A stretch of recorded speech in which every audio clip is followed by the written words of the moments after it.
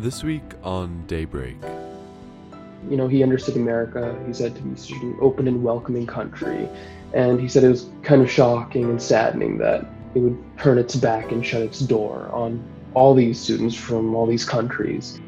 There became a point at around 1971 where there were only 3 eating clubs that were bicker and still all male. To do otherwise would only diminish America's role as a leader of the democratic world. For the Daily Princetonian, I'm Mark Didici. You're listening to Daybreak. This is a show in which we'll explore the week's top stories, both on campus and around the world. Nearly 3 weeks ago, the U.S. Department of Homeland Security Immigrations and Customs Enforcement announced that international students with a fully virtual course load would not have valid visas for the fall. A week later, they rolled back this policy after widespread backlash, including a lawsuit from Harvard and MIT, with support from Princeton and hundreds of other universities. Now, it seems like that policy is back, for some. Here to tell us about this latest change is Sandeep Mangat, who reported on the policy for The Prince. Sandeep, what is this latest change, and what does it mean for Princetonians? So ICE just announced yesterday that incoming first years attending institutions where it's fully online in the fall won't be able to enter the United States. And it's still unclear what that means for Princeton, since we're not sure which courses will be in person or virtual. And that's the crux of this whole policy. So do we have any idea what sort of action the university might be taking with regard to this new policy? It's unclear now. The university did issue a statement where they pretty much said that they stand with international students and are thinking about this, given international students provide such an important part of the university community, but it's unclear what specific course of action they'll take. So just to clarify, is this policy for first years at institutions that are solely online, or first years at any institution who are taking only online classes? First years are only taking online classes. Interesting. So it might apply to some first years here, but it might not. So Princeton first years usually choose their courses the week before school. How is that going to work with this policy? Is that clear? Not yet. Michael Hotchkiss, one of the university spokespeople, said that most classes will be virtual in the fall, and there might be some in person, but that depends on course enrollment and which rooms meet public health and safety guidelines. So if most courses are virtual, then I think most first years will be equally affected by this policy. That's dramatic. So incoming first years who under this policy would not be able to join their classmates on campus this fall, how do they feel about this? So I did talk to an incoming first year from Nepal, and he was devastated. Something he told me was just the fact that, he understood America, he said, to be such an open and welcoming country. And he said it was kind of shocking and saddening that it would turn its back and shut its door on all these students from all these countries. I did ask him about what his plans were and if this changes anything for him. He said, of course, mentally things are different now, and it'll be difficult for him to go through this academic year from Nepal, but that there's so much financial pressure and family pressure on him to get a job as soon as he finishes college that he won't be able to take a year off.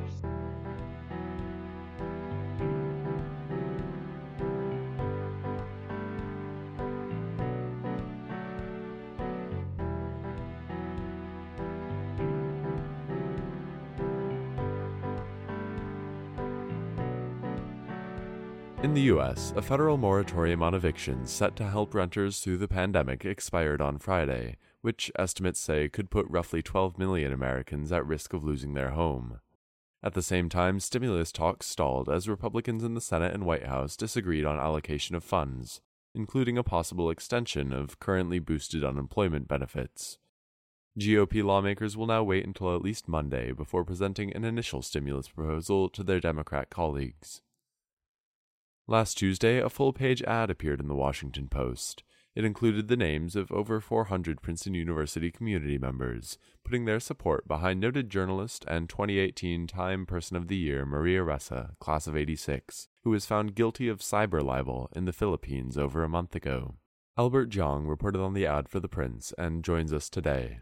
So Maria Ressa is the founder and CEO of Rappler, which is an online news site that she founded in 2012, which has quickly grown into one of the largest news organizations in the Philippines. And in her and her organization's coverage of Philippine President Rodrigo Duterte, they have been critical of his extrajudicial killings, and especially his infamous war on drugs. And since then, she has seen countless governmental investigations and cases. Notably, last month, on June 15th, a verdict was handed down that convicted her of cyber libel, which was a decision that basically fined her $8,000 and could see her imprisoned for up to 6 years. So there was this big ad in the Washington Post earlier this week in support of her. What was in this ad and who signed it? Yeah, so this ad basically said that they stood behind Ressa and her news organization's promotion and pursuit of objective reporting.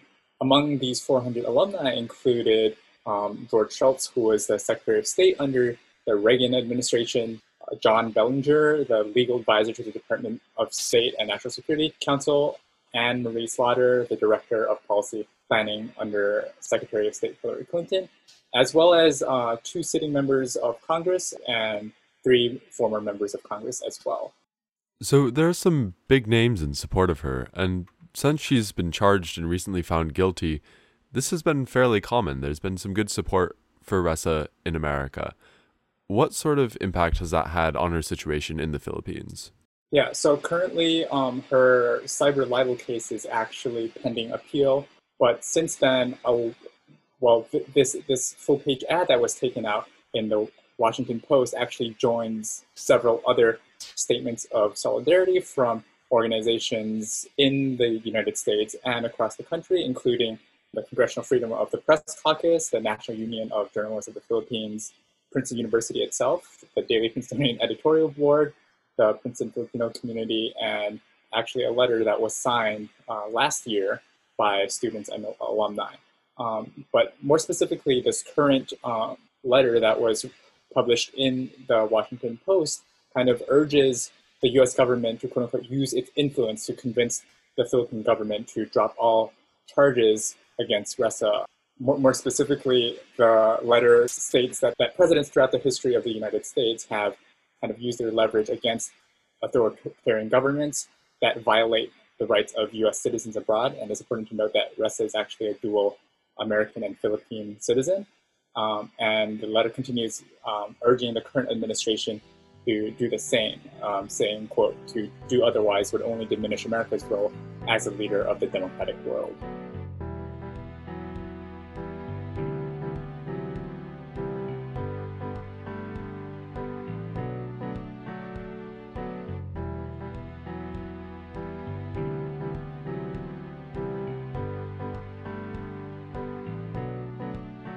The U.S. Department of Justice Inspector General has opened a probe into the actions of federal agents against Black Lives Matter protests in Washington, D.C. and Portland. In the latter, for over a week now, unmarked forces have been filmed taking protesters away in unmarked vehicles. Many of these videos have been widely circulated on social media, leading to outcry from many across the country. The DOJ probe comes after Trump sent hundreds of federal agents to several other cities across the United States. While Princeton continues to adjust its fall semester, this week announcing various cancellations of courses along with a few additions and some courses that will be pre-recorded, the Northeast has seen remarkably few cases in recent weeks as compared to spikes throughout much of the rest of the nation. Internationally, daily case rates are high in much of South America and in South Africa and Oman. We close this week's episode with a bit of a retrospective. 30 years ago this month, the New Jersey Supreme Court ruled that the last holdouts of the previously all-male eating clubs had to allow women to bicker. The Prince recently looked back on that era in a comprehensive feature piece, How the Eating Clubs Went Co-ed.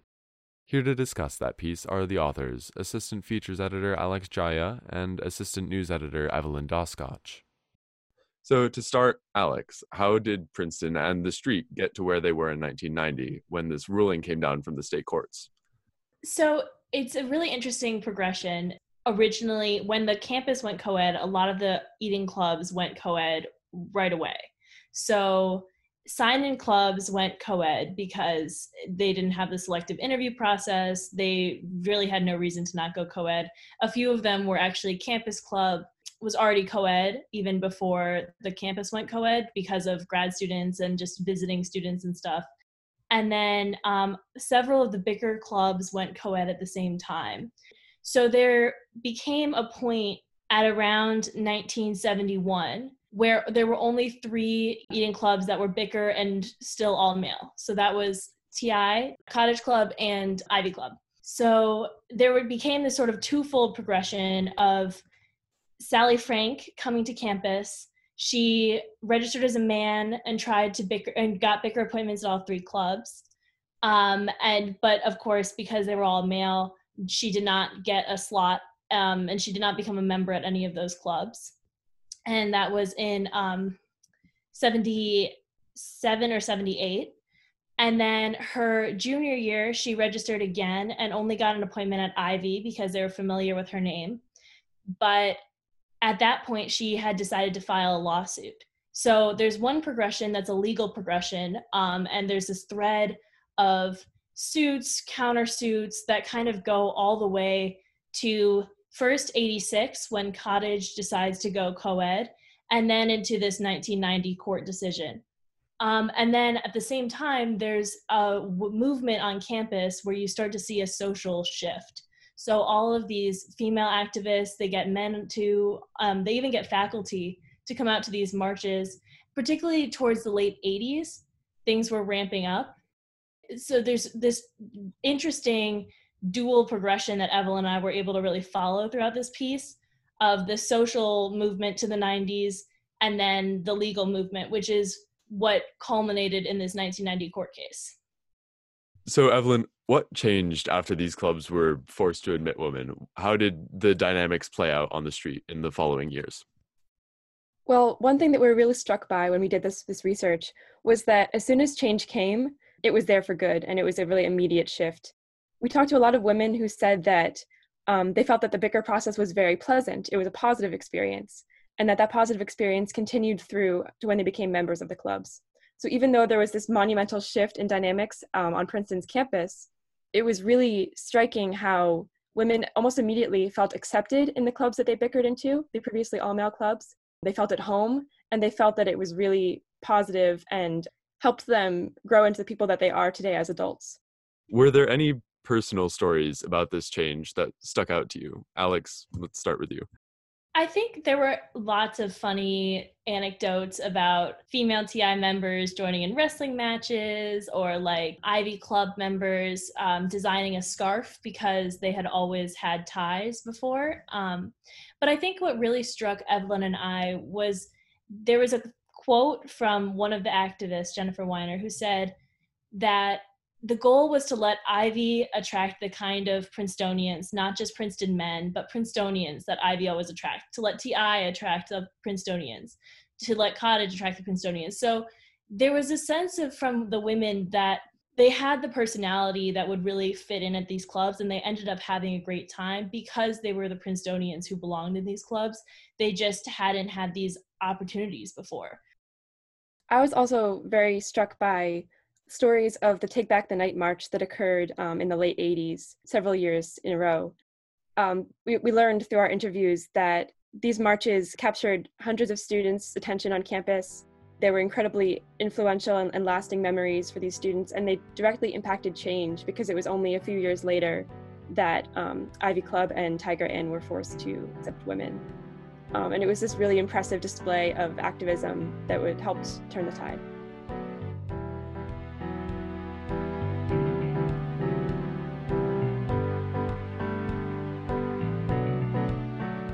You can read more about that pivotal moment in Princeton history at dailyprincetonian.com. That's all for Daybreak this week. Be sure to tune in again next Sunday for the latest in Princeton news and an overview of the week's events on Daybreak, available on Spotify, Apple Podcasts, Google Podcasts, or on dailyprincetonian.com. Our show is produced under the 144th Managing Board of the Prince. and our theme was composed and performed by Ed Horan, class of 22. For the Daily Princetonian, I'm Mark Dodici. Have a wonderful week.